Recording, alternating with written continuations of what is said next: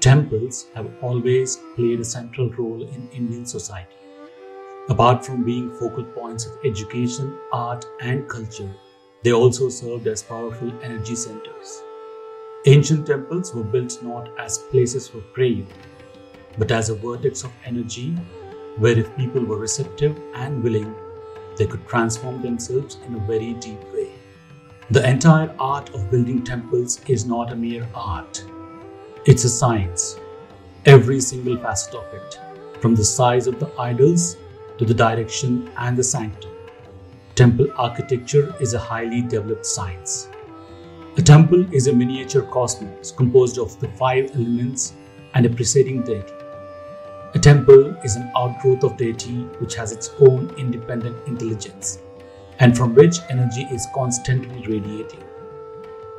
In ancient times, temples were constructed at a place where Earth's magnetic wave passes through densely. Earth's magnetic equator is very close to Thumba in South India, and the most magnificent temples were built here. Kasar Devi Temple is a famous Ma Durga temple in Uttarakhand, is among the only three places which is a part of the well-known Van Allen belt having huge electromagnetic particles from the Earth's crust. Not stopping at that, a temple with the floating pillars, temples built on sand, temples with growing rocks, temples with musical pillars, and the mighty Konark Temple, the wondrous Brihadeshwara Temple. The list will go on. Thinking of temples with all these wonders as mere religious places will be pure ignorance.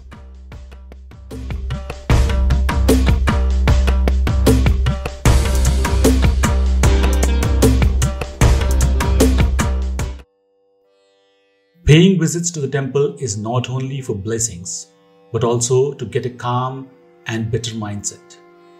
In most of the temples, we find that the god statue is placed on a copper plate. It is widely believed that these copper plates absorb Earth's magnetic waves. Copper is the most reliable material of choice when shielding from radio frequencies because of its ability to absorb both magnetic and radio waves. Bells in all Hindu temples are not made up of just ordinary metal. It is made of various metals including cadmium, lead, copper, zinc, nickel, chromium and manganese. In Shilpa Shastra, it is mentioned that a bell should be made of Panchadhatu or five metals. These five metals represents the Panchabhuta. The proportion at which each one of them is mixed is a real science.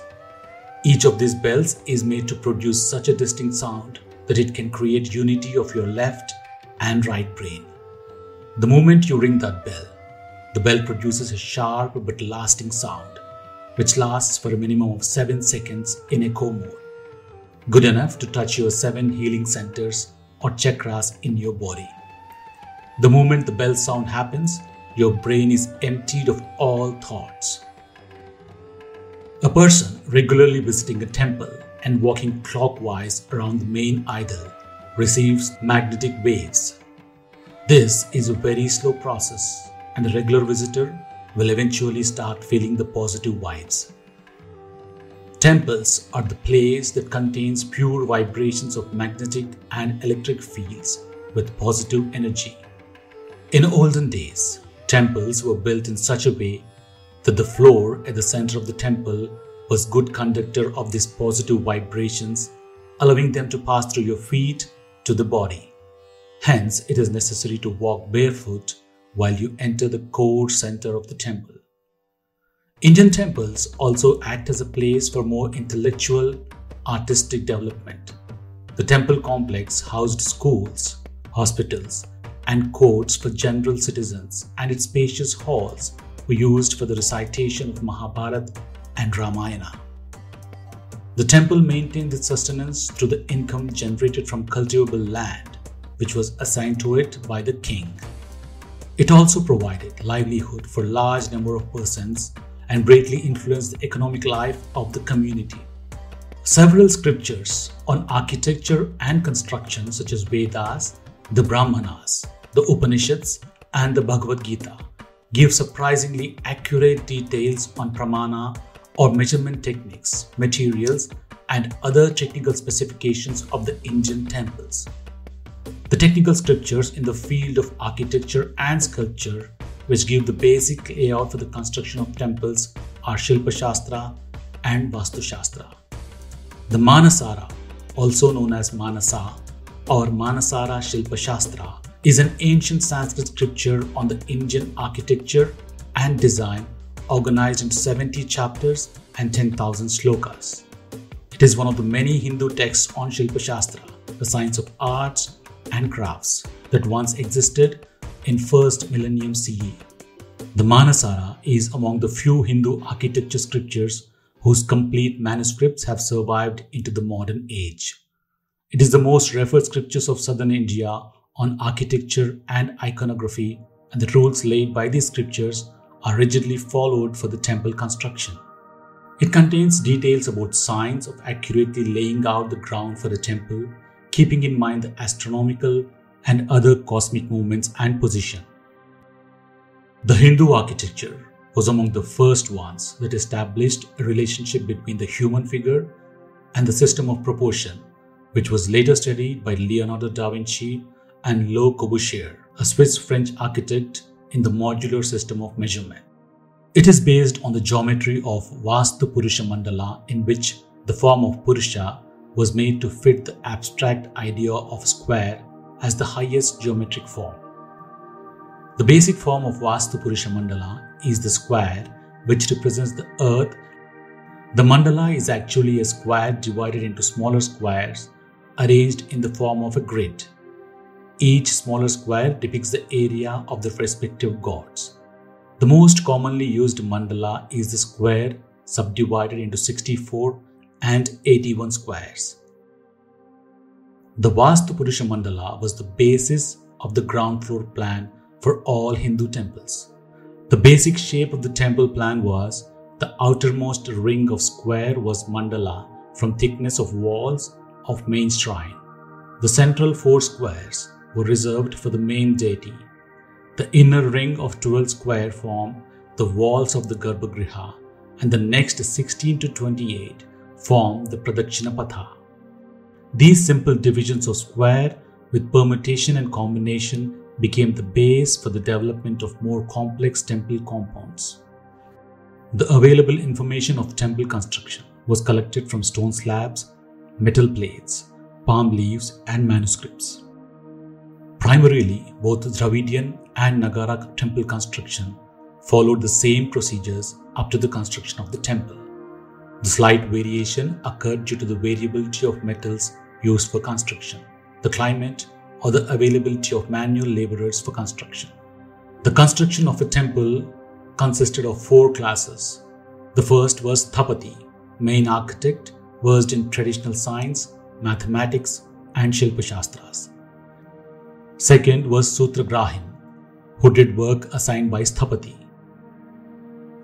Third was Taksaka, who did the carving and cutting of stone. And the fourth was Vardhakin, the mason or carpenter, who assembled all the pieces. The construction of the temple was long and tremendous process, which sometimes used to last for years. The first stage was the planning of the temple, where the Sthapati with the team did selection of the site, inspection of the site, orientation and layout of the site. The layout was done on the basis of Indian circle method and with the help of an instrument known as Shankhu Yantra. The nature of the main deity played a major role in determining the orientation of the temple. The stone which was to be used for construction must have some quality features such as even color, hard and perfect and pleasing to touch. The second stage was the carving of different parts of the temple, in which the Takshaka directed the sculptors and Shilpis to carve parts according to the drawings and specification. The cutting and carving of the stone was done according to predefined shape. The joining was also pre-decided and rough joinery was created while cutting. The tools required such as hammers, chisel were locally made and sharpened regularly. The sketching was done either by charcoal piece or sharpened bamboo pieces. The polishing was done using stone bars. Ramps were constructed for the easy placement of heavy materials. The major joinery system used during the assembly of temples were mortise and tenon joints and lap joint. Peg is fixed between two mortises cut out in two different stones and was primarily used between two courses of masonry. The usual thickness of stone used for walls varied from 800 mm to 1200 mm. The column consisted of 5 parts as 2 parts of base, 1 part as shaft, and 2 as the capital of the column. Also, columns and beams were monolithic structures. The 22nd chapter of Brahma Samhita contains 107 sub-chapters of technology and science, which presents various aspects related to earthquake resistance of the buildings. One of the chief factors which provide these temples a considerable degree of earthquake resistance is their configuration, as they provide a regular and direct route for material to come down, such as the configuration of Dravida temple, particularly of the main structure. Symmetrical forms are always preferred for earthquake resistance, as asymmetrical forms produce eccentricity between the center of mass and center of rigidity, which results in the torsion and tends to stress the concentration. Selection of symmetrical plans and layouts is important in seismic design. The square is selected as basic unit of triangle as the principle controlling the layout, which is concluded in strictly symmetrical plans. Earthquake forces are felt more at the ground level. Apart from carrying its own lateral loads, it also carries the shear force of the upper floors, which is similar to the downward building of vertical gravity loads. Structural plan density is defined as the total area of all vertical structural members divided by gross floor area. For a RCC frame building, it is 3, but it is as high as 47% for Surya Konark temple, giving it earthquake resistance. As the building grows taller, its period increases with a change either upward or downward. The period of building is not a function of height to depth ratio, story height, type of structural system, and amount of distribution of mass.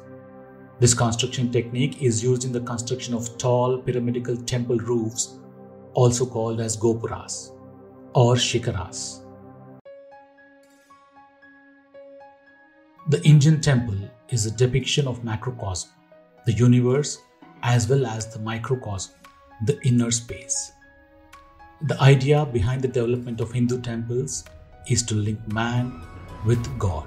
Hence, the temple, with all its architecture and decoration and rituals, is a place to get ultimate liberation, which is the guiding philosophy of Hinduism.